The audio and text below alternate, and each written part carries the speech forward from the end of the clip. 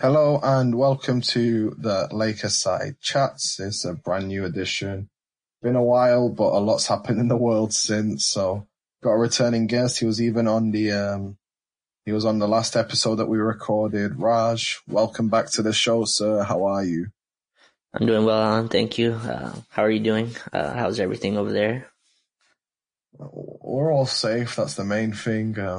Isolation, lockdown's killing me, but you gotta do your part. You gotta do your part for the world, don't you? It's there's worse things in life you could be doing than watching Netflix and writing articles about the Lakers all day. Right. Yeah, we're all just staying inside. Everyone's doing the same thing. Everyone's at home, just online on Twitter or rewatching games and stuff. I think what's it called? I think the engagement on Twitter's never been higher. I'm sure of that. Right. Everyone's just on Twitter every day, all day, 24/7. I'm not sure how great that is for our mental health, but this is where we're at right now. Everyone's just online. Oh, it's great. It really is, man. I'm enjoying it. But yeah, we thought we'd do this podcast, everyone's, like we said, locked down and people are really bored. And there's not much new content to cover in the NBA. We get little trinkets here and there and, like our heart goes out to everyone in the NBA community who is suffering. And most recently we found out Doris Burke was, had contracted COVID-19 and, me and Raj just thought we'd do like a nice, fun episode whereby we just touch on our favorite Laker moments over the years and, reminisce a little bit, go down memory lane. We decided it would be from about 2006, 2007 onwards, just because that's a timeline that we can actually talk about in great detail. Obviously, we can go to the past and talk about memories, but I feel like, we both felt like that it would be better to talk about things that we vividly remember. I'm sure you agree with me, Raj. Oh, yeah, for sure. So without further ado, what's one of your favorite memories that you've had and experiences with the Lakers? Yeah, sure. So I was telling you before we start recording, I didn't even start watching the Lakers really till 2007, 2008, which is late. Actually, it was late 2007, which is about my freshman year of high school. I was joining the basketball team, and the senior was like, "I want you to go home and watch Kobe." I was like, "All right," and I just started watching the Lakers very avidly. And one of my first moments, which I didn't really understand at the time, but everyone else kind of understood how big deal it was like the 2008, the Powell trade, which is now like a Stephen A. Meme, which is pretty much, but I feel like that kind of changed the whole course of the franchise of where it was going. You had Kobe trade rumors, Kobe trade requests at the beginning and all kinds of stuff. And then the Powell trade happened and just instantly they became one of the best teams in the league, arguably the best team in the league going for the next 3 years. Oh, definitely. And it's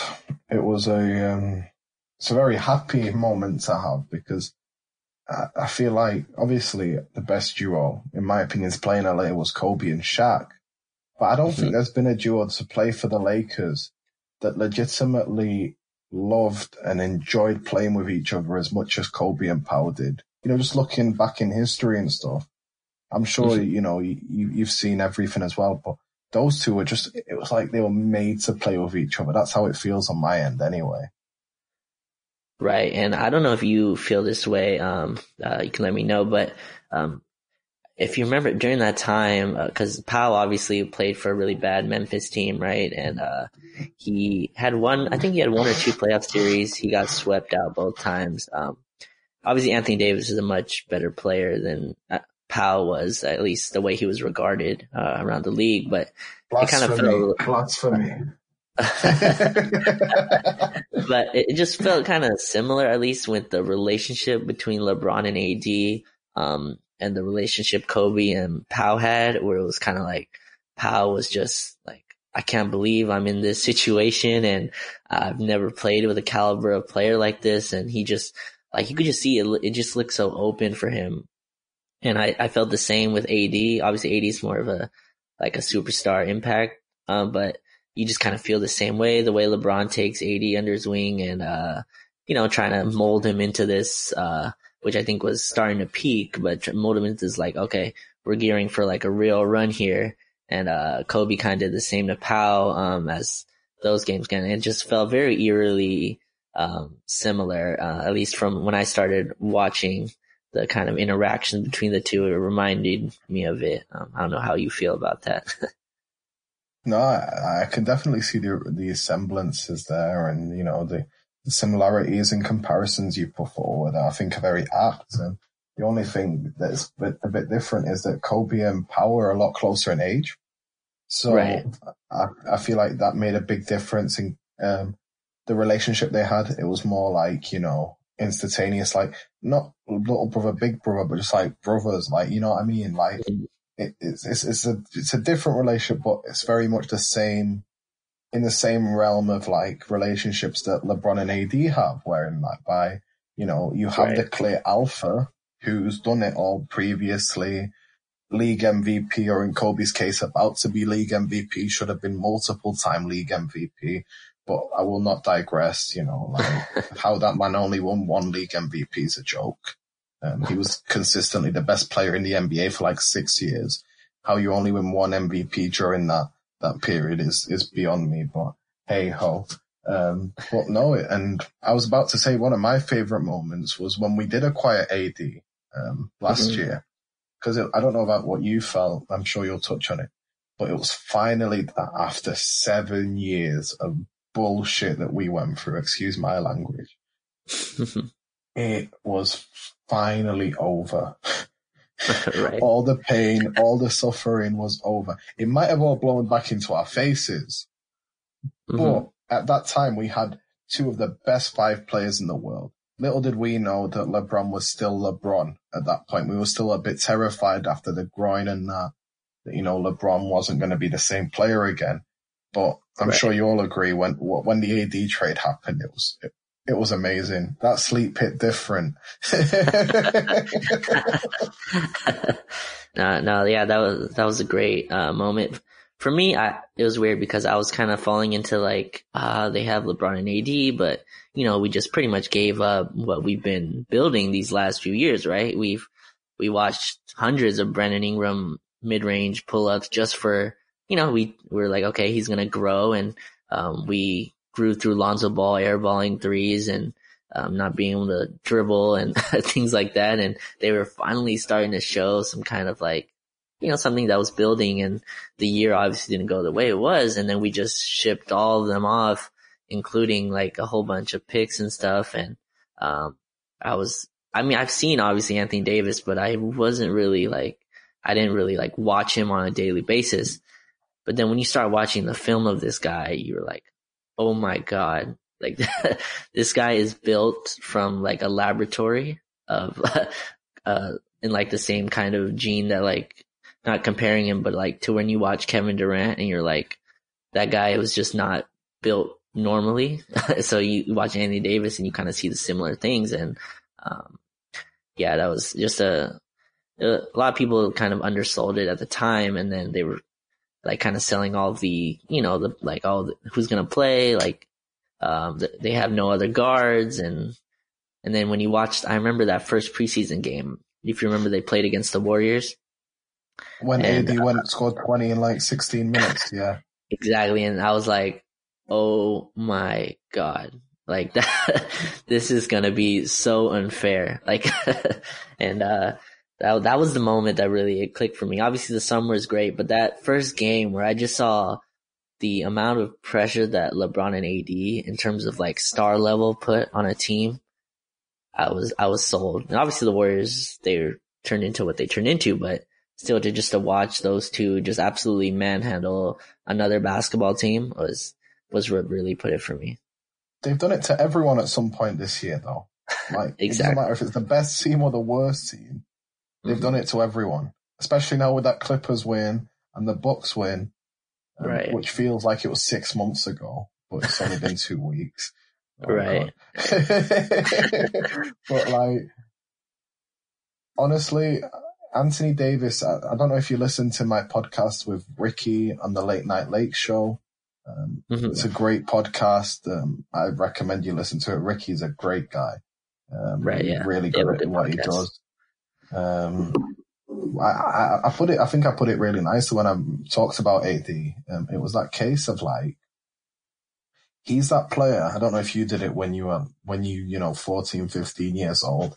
When you play 2K, you get bored after a while of using all them players, like the LeBrons and that. So you create your own player who's about 6'10", 6'11". He can dribble, he can pass, he can shoot, and then he can block your shot out of the gym. That's AD. Right. It's AD. Like, exactly. He's that guy that you create on 2K is like the unstoppable player. And we have him, and we have the opportunity to watch him every single game he plays.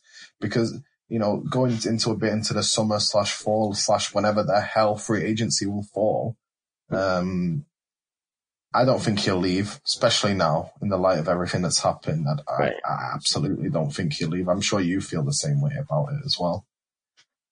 Oh yeah, for sure. And what's kind of crazy is people forget he was 26 when he came here. I think he just had his birthday, right? So I think he turned 27, but I think he has a lot getting better to do. Like, he has a lot of room for improvement, which is scary for a guy that's already put into top five player. Yeah. Yeah. And he's definitely the best big in the league as well. Yeah. And I mean, obviously he still has issues, but I mean, he's on his first great team. You know what I mean? Like, those New Orleans teams they had like these peaks, but at their peak, they were maybe a second rounder team, right? This is a legit team where he has expectations every single night.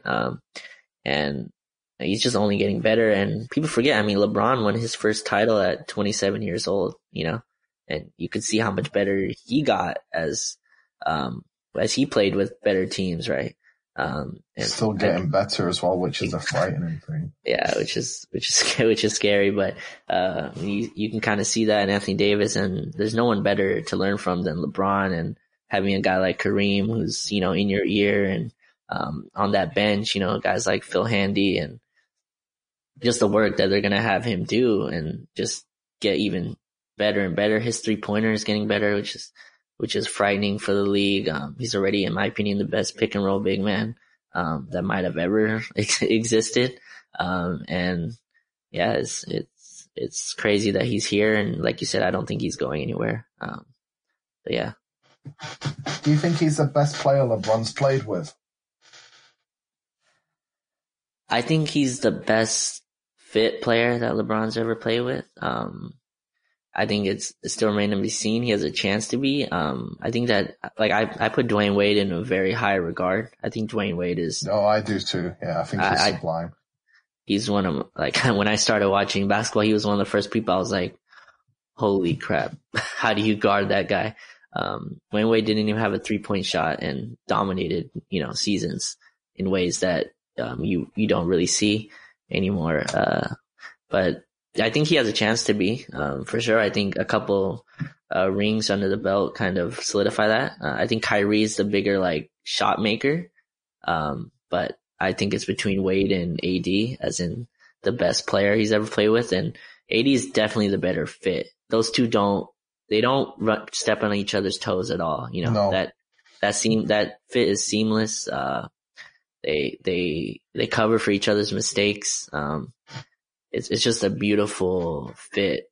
And it clicked right away. There's a reason why that happened, and, those two are just a beautiful fit together. And I hope that we get to continue to see it.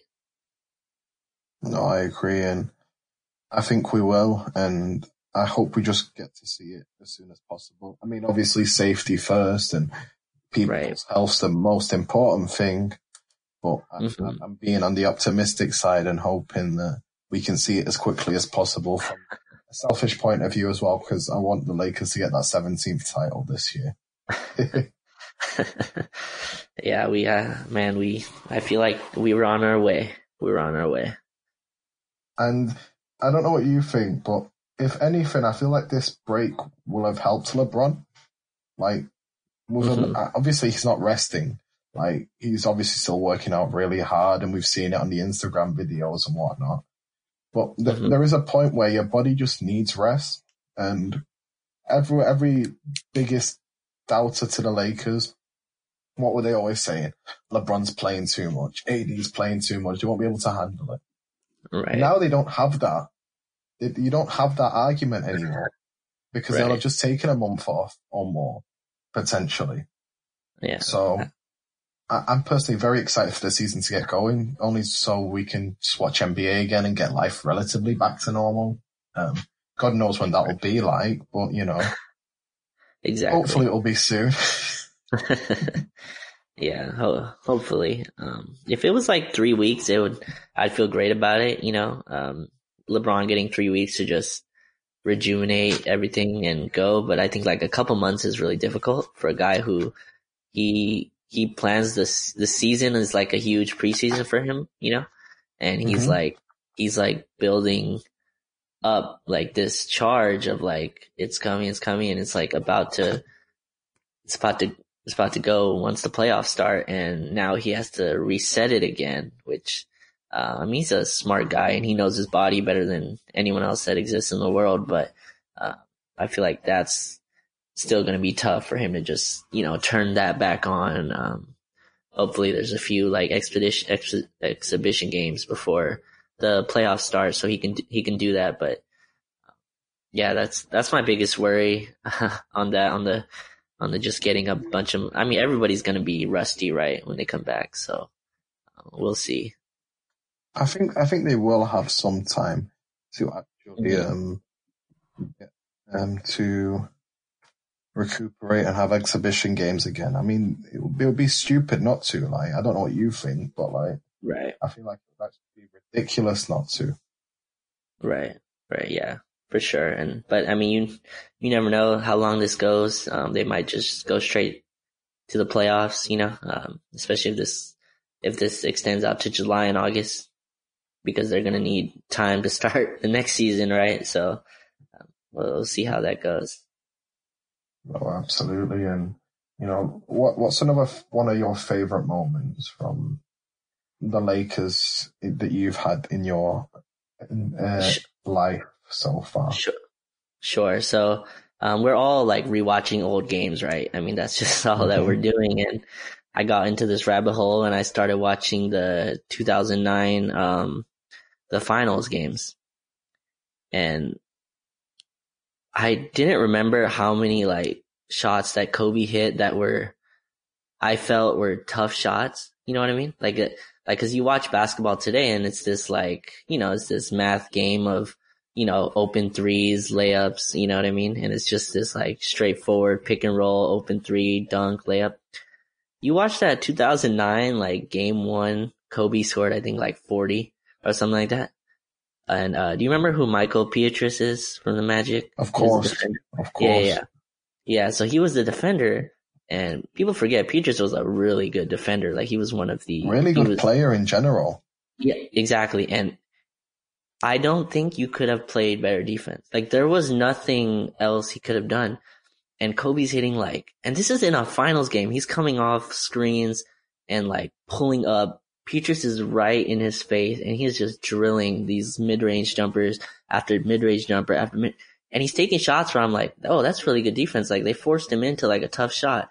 It's like the double's coming from the left side. So he spins to the right, fade away, swish. I'm like, in today's game, you're like, oh, that you're going to force that kind of shot. But he did it like over and over. And I forgot how just insane he was in that finals. And it's sad, obviously, to watch now because of what happened, but I just didn't remember how insane he was in those finals games. It's fun to look back, and we were I feel blessed to even have watched that live, and be able to just catch that. That's one of my favorite moments is just watching him in that 2009 playoffs and finals, and him just torching people and to get that first title without Shaq, obviously. Yeah, he was insane. And it's the first title that we really remember, like, properly. You know, like, Right. obviously we were alive for different titles and different championship wins. But like you said, it's probably the first one that both of us remember vividly. And we can remember plays and we can rewatch it and be like, yeah, we've already watched this and lived through it and enjoyed it. You know, right. It's a beautiful moment to have. And another thing with Kobe is, how good would he have been with analytics? Like, opening up the floor like this.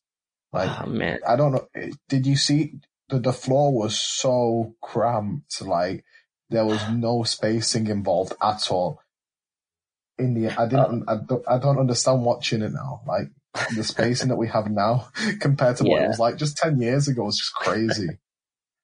Yeah, so he would like run a pick with Pau Gasol, and Pau would space to the long two, you know, like to a he'd space to like a mid-range jumper, and I'm like, man, that would be a three, and there's no way you would be able to guard Kobe. You can't switch. In the finals, they would like have, because Stan Van Gundy was kind of ahead of his time, right? So he was kind of already in this like they would start Howard, Turkoglu, Rashard Lewis, and just all switch. And so, like, in that finals, Kobe would just torch Dwight. Like, I think he was the best player in the league at that time, right? In 2009.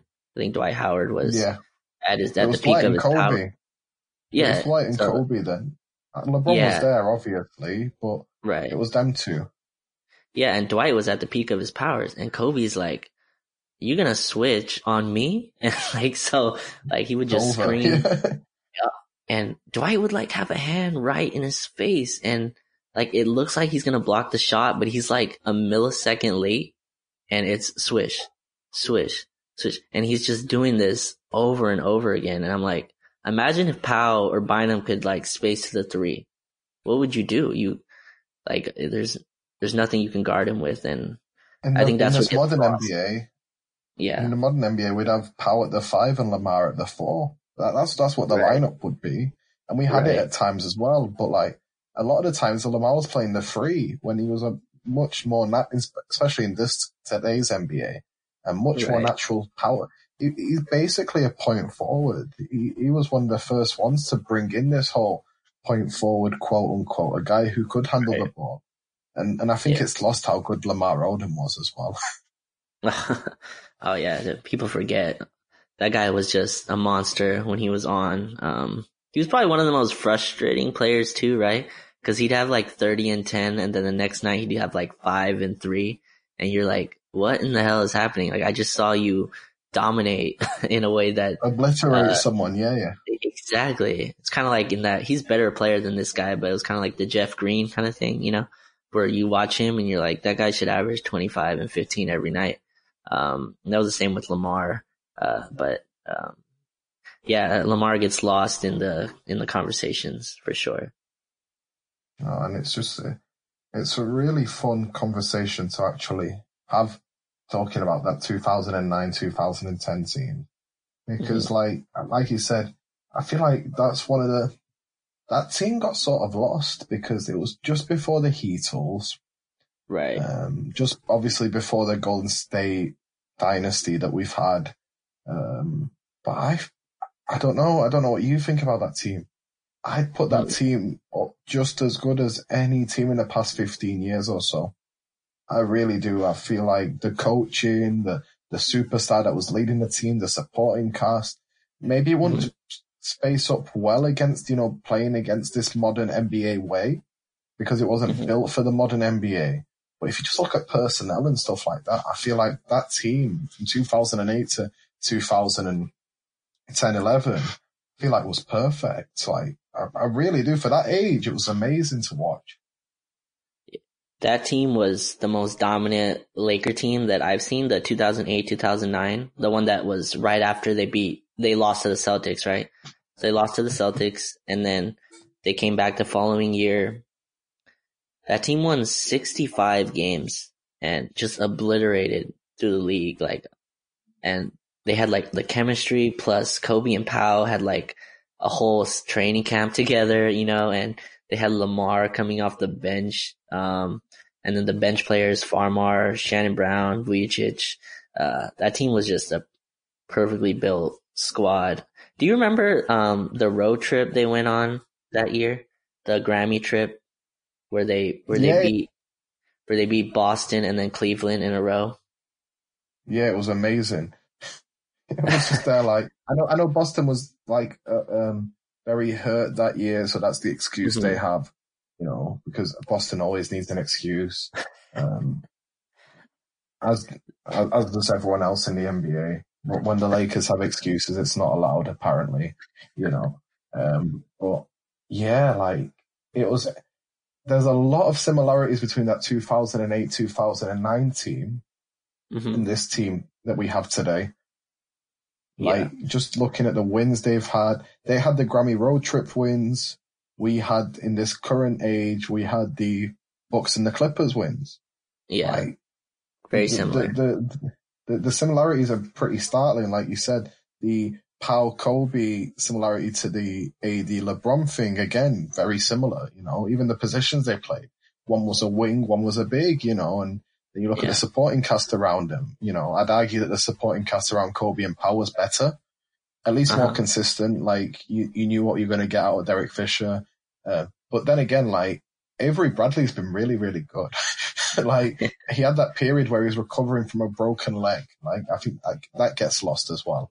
Like, right. But honestly, that 2019, like you said, and then the finals that ensued and all that, it was dominant. Like, it was so much fun to watch. Yeah.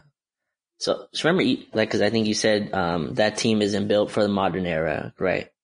But I would kind of argue on that, like, in the playoffs, like, in the playoffs, it's, can you defend the rim, right? And can you, like, get out to the shooters, of course, but it's mainly, can you defend the rim? And like, that team with Bynum and Powell at the rim, and then Lamar, they were insane defensively. And then they had, I think that was the year with Ariza, I believe, was our wing defender at the time, and then we had Fisher, obviously Kobe. I remember that team would just shut people down, especially in second halves when they decided to. And I was watching, like, the game 7 of, like, the Cavs Warriors, right, where that's when, like, the switch kind of happened to, like, this 3-point era. The final like 3 minutes of that game before Kyrie hit the shot, the score was 89-89. like that's just how the playoffs work. It's a low scoring. It's like this, can you hit tough shots? Can you, like, execute when the defense is just, like, in your grill? I would have loved to seen this team, that kind of, like, Kobe's kind of stylish, like Kobe's style of, like, I'm just going to back you down and fade away over you every damn time. And you're going to feel my elbow. You can't do anything about it. Yeah. And not just that, like, you're going to feel my elbow in your chest, right? And, like, like, let's see how that feels 50 times. Let me see you try to, like, and you're going to feel us. Like, that's just how it's going to work. Yeah. Bynum's going to, like, back you. Bynum's going to, like, come try to box you out every single time. And I felt like this team was kind of similar, You had, like, Dwight Howard, Anthony Davis just beating you up on the boards all night. And that would wear teams down. And it just feels so eerily, like you said, like, these two teams felt so connected. Obviously that was, like, the peak of the Lakers last few years, but it's just funny when you look at, like, the similarities of those two teams. And it's a lot of fun to look back at as well. I don't know, like, it's, it is so much fun to, like, think about, like, what could have been, and, especially with now, and, obviously everything that happened with Kobe and whatnot.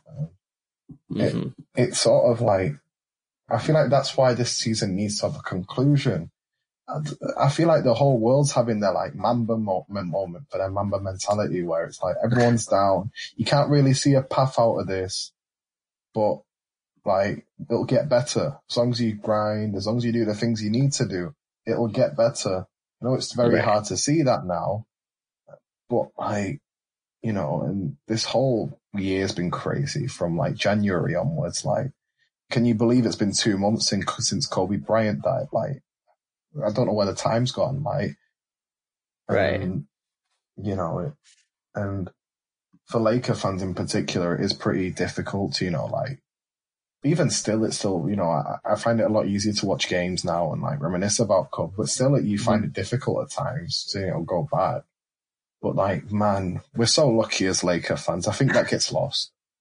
We really are.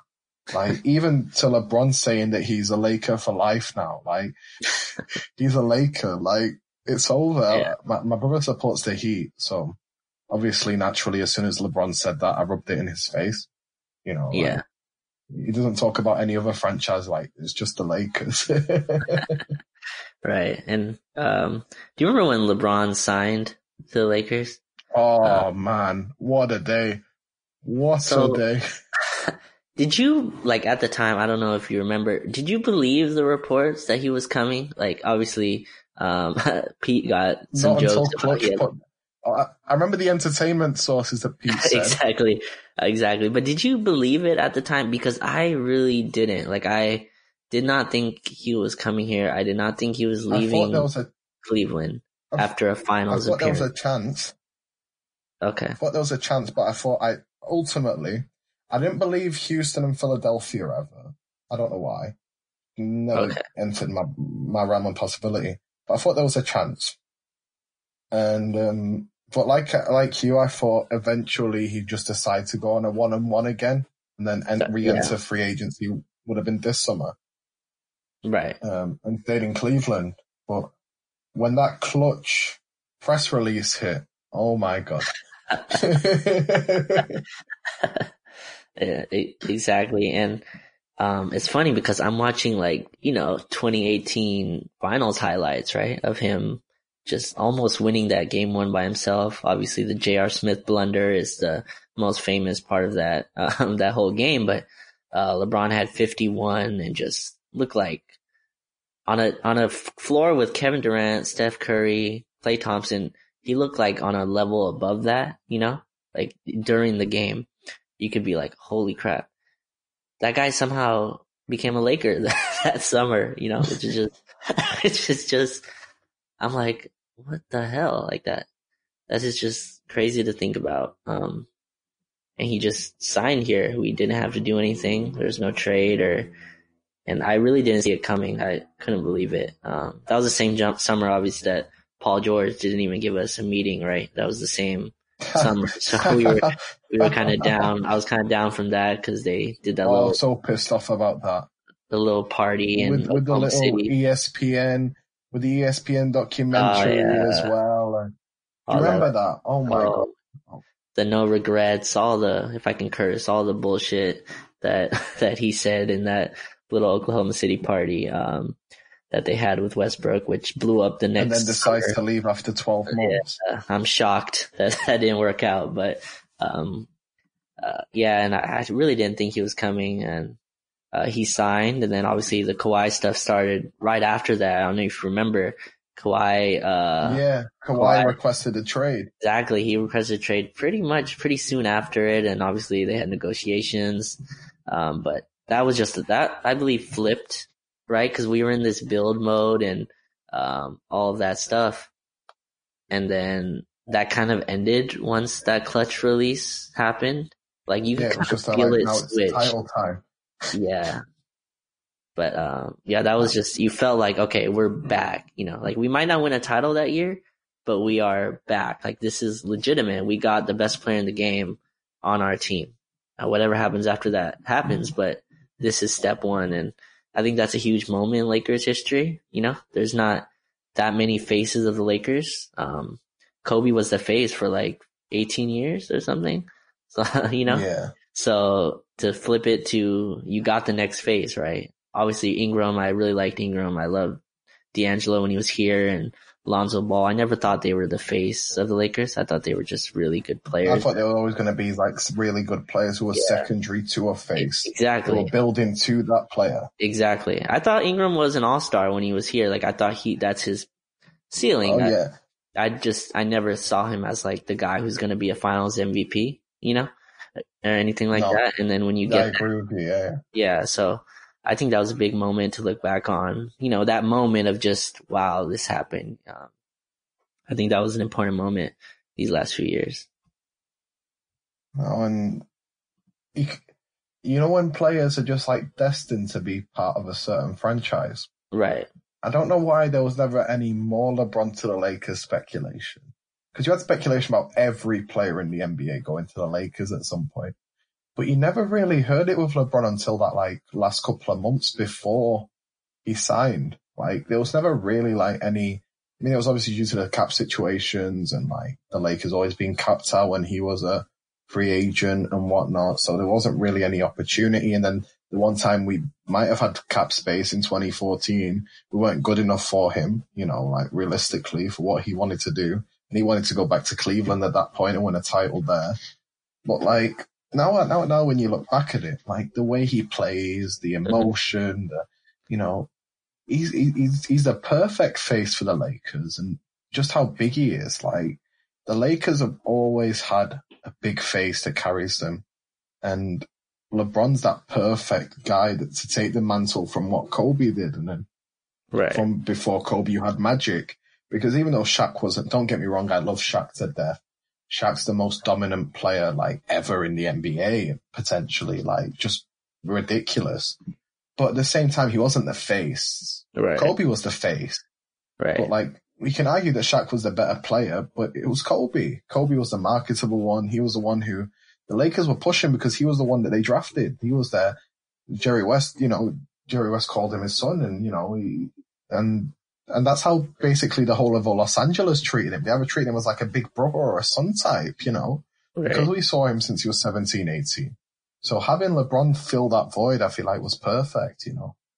Right. And I think, you said, why no one talked about LeBron coming to the Lakers. I think it's because they weren't good, right? Like they didn't have a good team. They won, I think, 35 games the season before he came. Obviously there were injuries. Lonzo Ball was out, almost a full year, all of this stuff, but they just weren't good.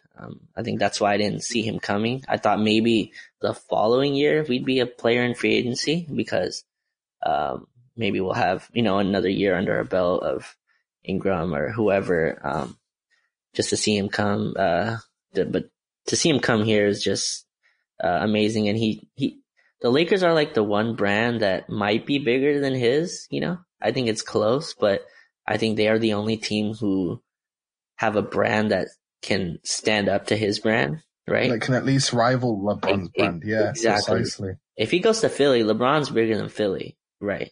Like he's bigger than Houston. He's bigger than Houston. Exactly. Bigger than the Clippers. You know, he's bigger than Cleveland, right? He leaves. He's bigger than Denver. Like exactly. LeBron leaves Cleveland. No speculation about.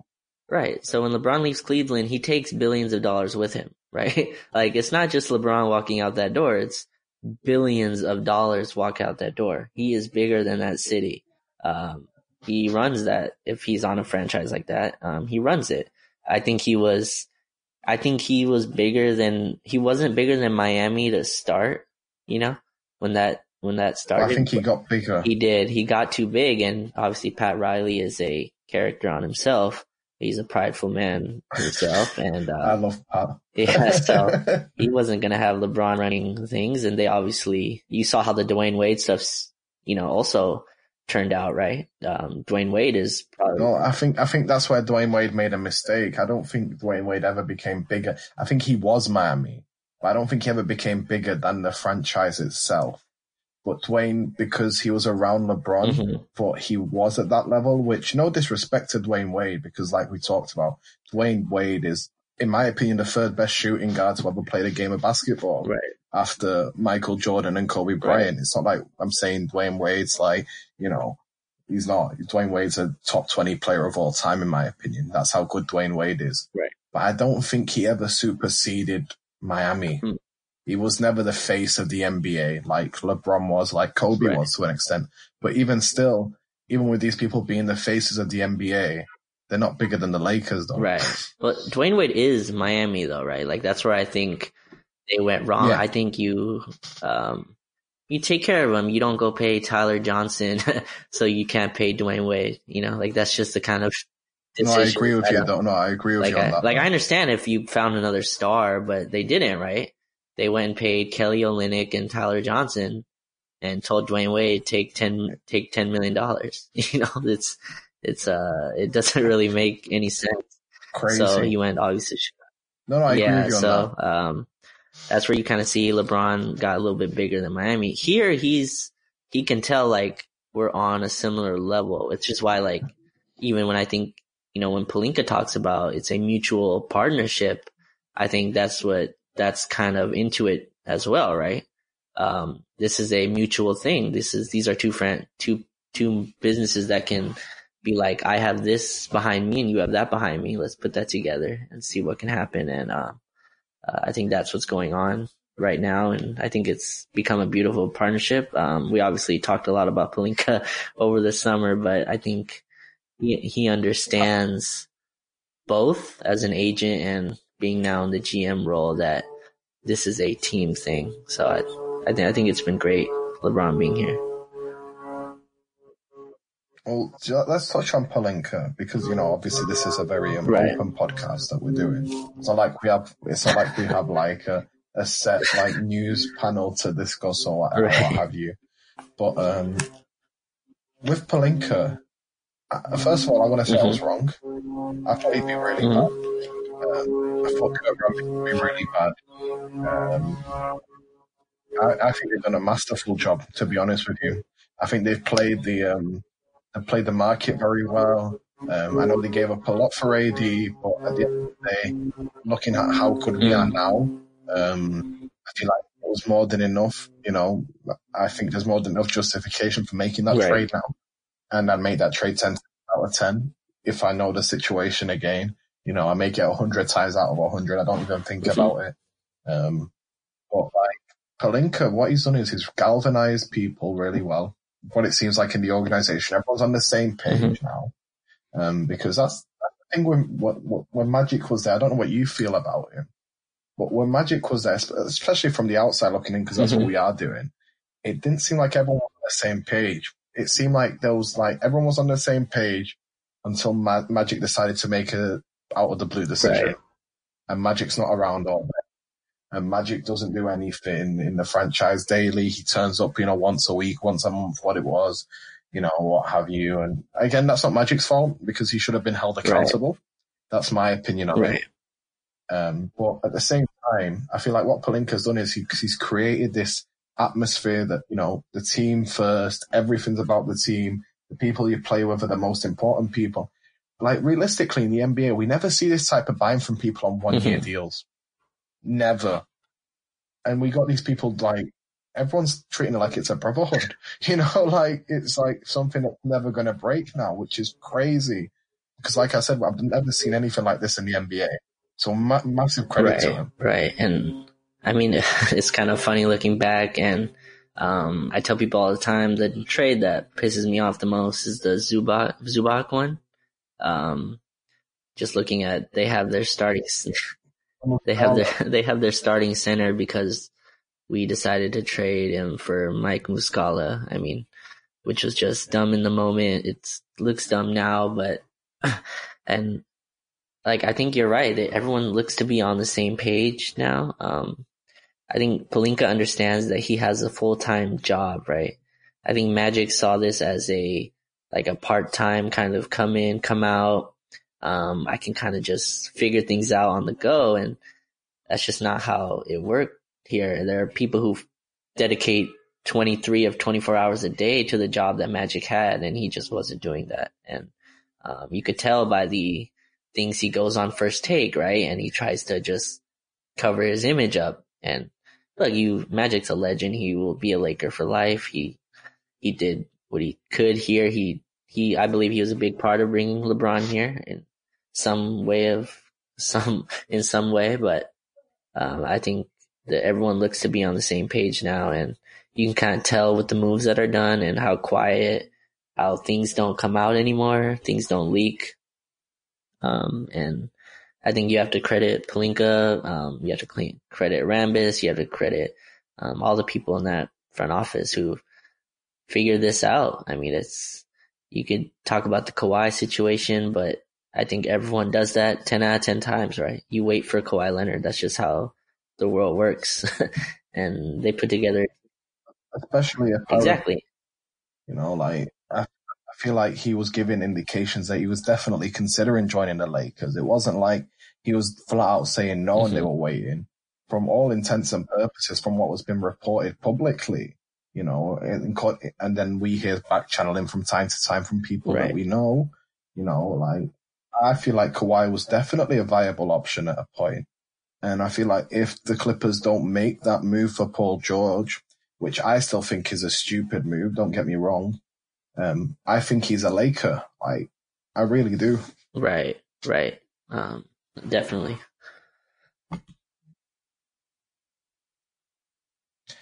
But here's a hypothetical. I know we're a Lakers podcast. Do you think the Clippers will be better with Paul George or having both Gilgeous-Alexander and Gallinari? So this is a fascinating question because I don't think you get Kawhi Leonard. You know what I mean?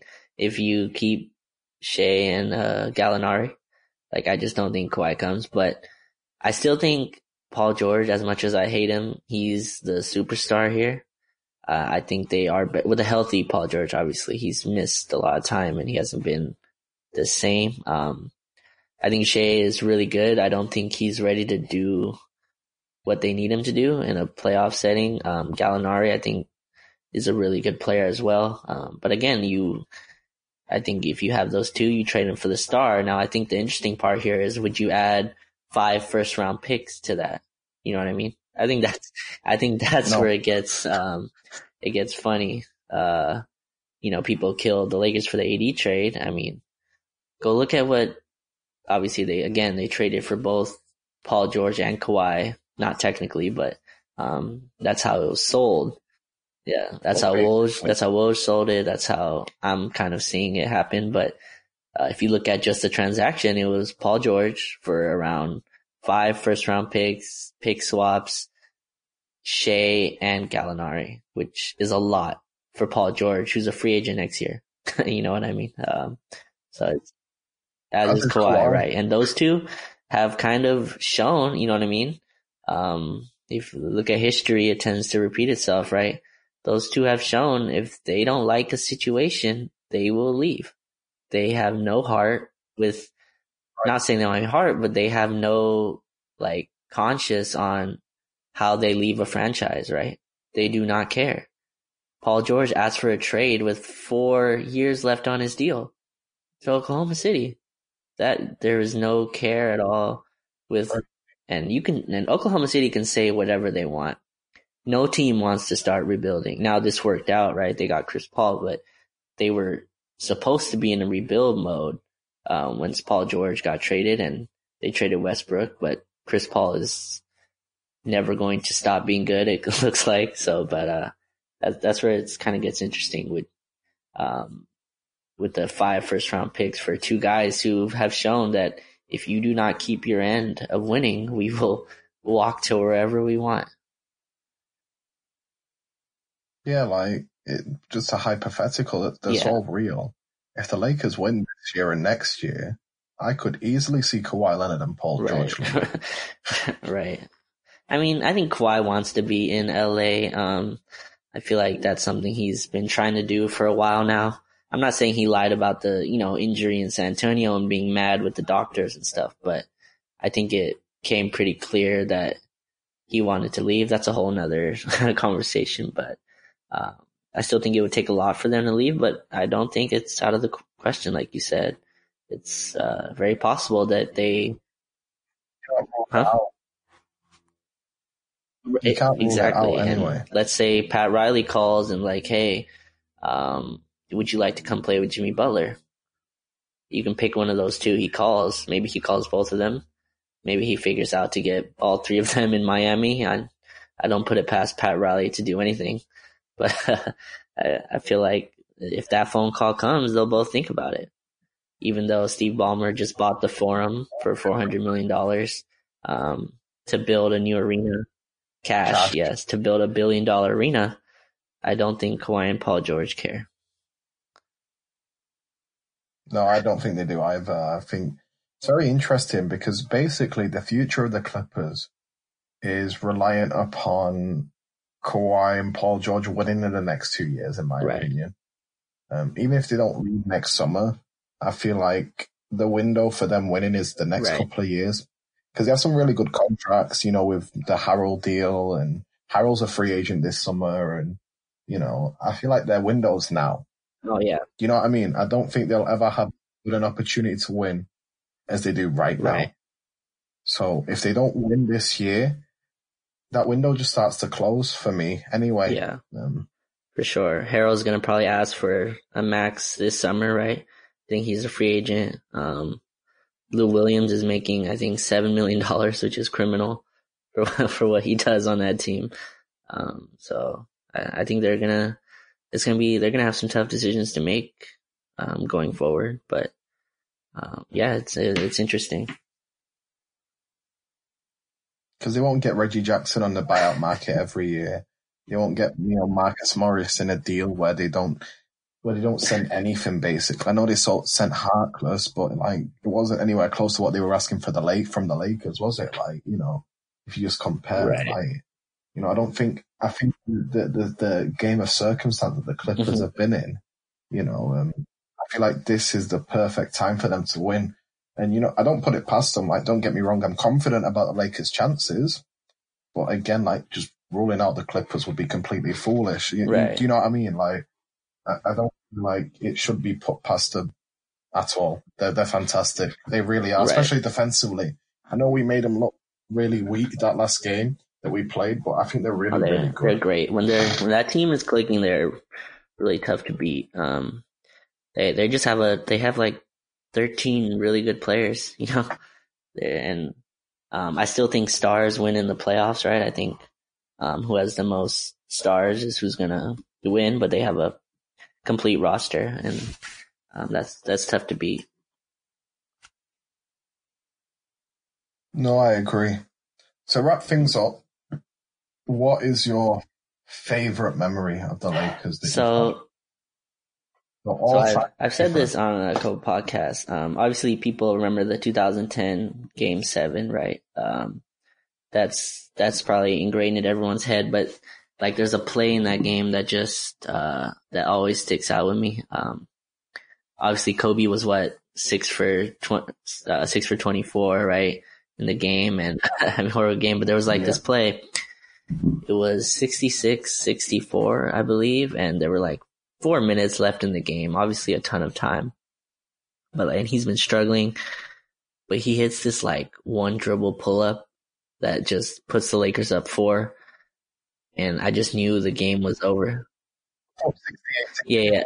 Yeah. So he hits this pull up jumper at 68-64. Timeout Boston. And I just knew we won. I could feel it. I knew, watching that team all year, they were not going to blow this 4-point lead. Because if you remember how hard it was to score in that game? This is 68-64 with 4 minutes left in the fourth quarter. 4 minutes left in the fourth quarter. It is very hard to score in this game. And they have Boston has Ray Allen, the best shooter maybe ever. And they have, KG, Kevin Garnett, one of the most skilled bigs ever. And still, they cannot score. The Lakers can't score. This is a defensive juggernaut battle. And Kobe hits this pull-up, and I'm like, that's it. It's over. We won. I felt pretty confident in that, because I knew Kobe would do whatever he could to win. And that's my favorite moment ever. How about you? So it's a joint moment. Right. So that, and then the free that Meta World Peace now makes when he passes the ball, and you can sort of tell watching the game, everyone's looking at him when he takes that jab step, and they're like, "What are you doing, Ron? Don't do that free. Don't do it, Ron." And then he makes it, everyone's like, "Yeah, we've won now." Oh man, I was like, no, yes, but feel like the whole Staple Center was thinking the same thing. No, Ron, no. It's funny. No, You can like yes. hear the crowd, right? So obviously this is in Staples and everyone's just like, like, no. And then it goes in and just this huge like sigh of relief comes across the whole arena, which is just really cool to see. No, that's another guy who I'm so glad played for the Lakers, Yeah. Meta World Peace, now Yeah. season on. I'm sure you follow him on Twitter as well. I just love he's seems like such a positive person who, you know what, he embraced all his bad things that he did in the past and he's moved on from it and he's become better for it as well. And I can only credit the guy. Yeah. I mean, he's kind of like he became like the first poster child for like mental health, right, issues in the NBA.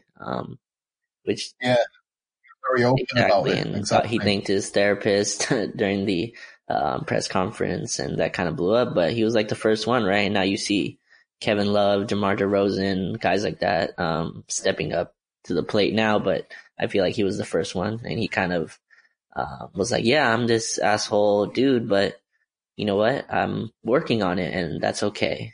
And I think he was the first one to kind of say that instead of try to be this macho guy, you know, who was like, no, I was right. And, I think it's cool to see he changed his name to like Panda's friend, right? And all kinds of things. Yeah.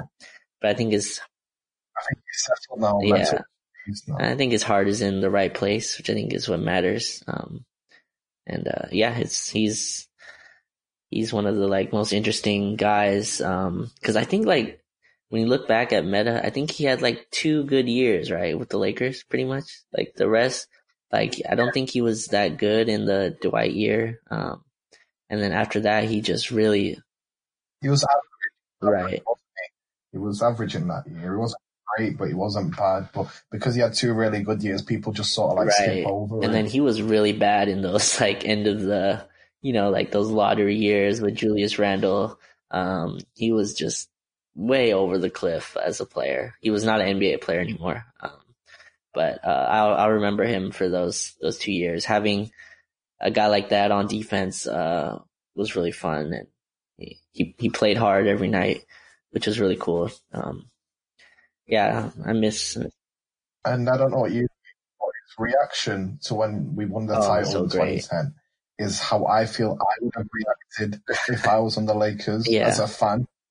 So seeing someone with that unbridled joy and passion and just be like, oh my God, we just won an NBA title. Just games. You beat the Celtics. You have that iconic Kobe moment. Kobe's rebound in that game was crazy. You had Meta going crazy. Power, I think, was really good as well that game, which gets lost a lot. I feel like it was just a perfect game for a Lakers. So much. Do you remember the Fisher 3? I think they were down 3, and then Fisher hit and then he hit this 3 over Rondo. Like Rondo was right in his face, and he just drills this like straight away 3 and tied it. I was like, even Rondo looking at it like, how the hell did you do that? Yeah, that game was so fun. I think I lost like 5 years of my life watching that game. That was so stressful especially the first 2.5 quarters. I think we were down 13, like in the third quarter. Yeah. Halfway through, and I was just dying,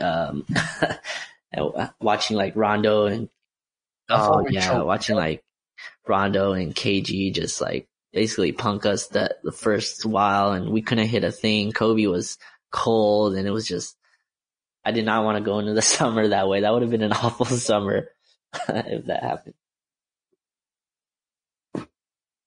But we didn't. We won. We have that forever now.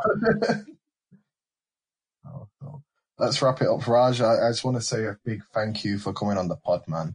It's been so enjoyable recording this, in these difficult times, reminiscing like this. I feel like it not only helps us, I feel like it will help the listeners as well. And thank you for having me. I hope, everyone listens, and I hope you stay safe, stay inside, wash your hands, and just be mindful of where we are right now. Hopefully basketball comes back soon. Obviously that's not the main importance for a lot of people right now. But yeah, hopefully this can take some people's minds off it for a little while, and it's definitely therapeutic for me. So thank you. No problem, man. Just let the people know where they can find you on Twitter. I'm sure they already know, but let them know again. Sure. Let them know At again. Unwritten Rules on Twitter. The last E is with a 3. You can follow Lakers Outsiders, where we write, and then me, Rick, and Ali have a podcast called The Forum, which we might have to change our name now, but we have the Forum podcast you can check out. The Forum will always be a Laker thing. You can't take it away from it. Too much history there. Too much. You know, like when you have a building that Magic, Kareem, Worthy, Shaq, and Kobe played in as Lakers. Sorry. And Jerry West, and Elgin Baylor, and Will. Do I need to go on? Right, that's ours. They can't cover up the history. No, they can't. They can gentrify Inglewood all they want. Los Angeles will always be a Laker town. Thank you so much for coming on, Raj. Thank you guys for listening. I hope this has been a great experience for you guys to reminisce with us about, this amazing history that we've had the past 12, 13 years or so. Follow me at AlanRamage03. We are a Stitcher Premium affiliate. So if you use the code LakersSide, you will get 1 free month of using Stitcher Premium. I use it myself. I highly recommend it if you are super into your podcast. It's well worth the admission, And every time you use the code, you do help the podcast. So I can only thank you for that. Thank you for listening. Be sure to leave us a rating on Apple Podcasts. Take care. Bye. Only thank you for that. Thank you for listening. Be sure to leave us a rating on Apple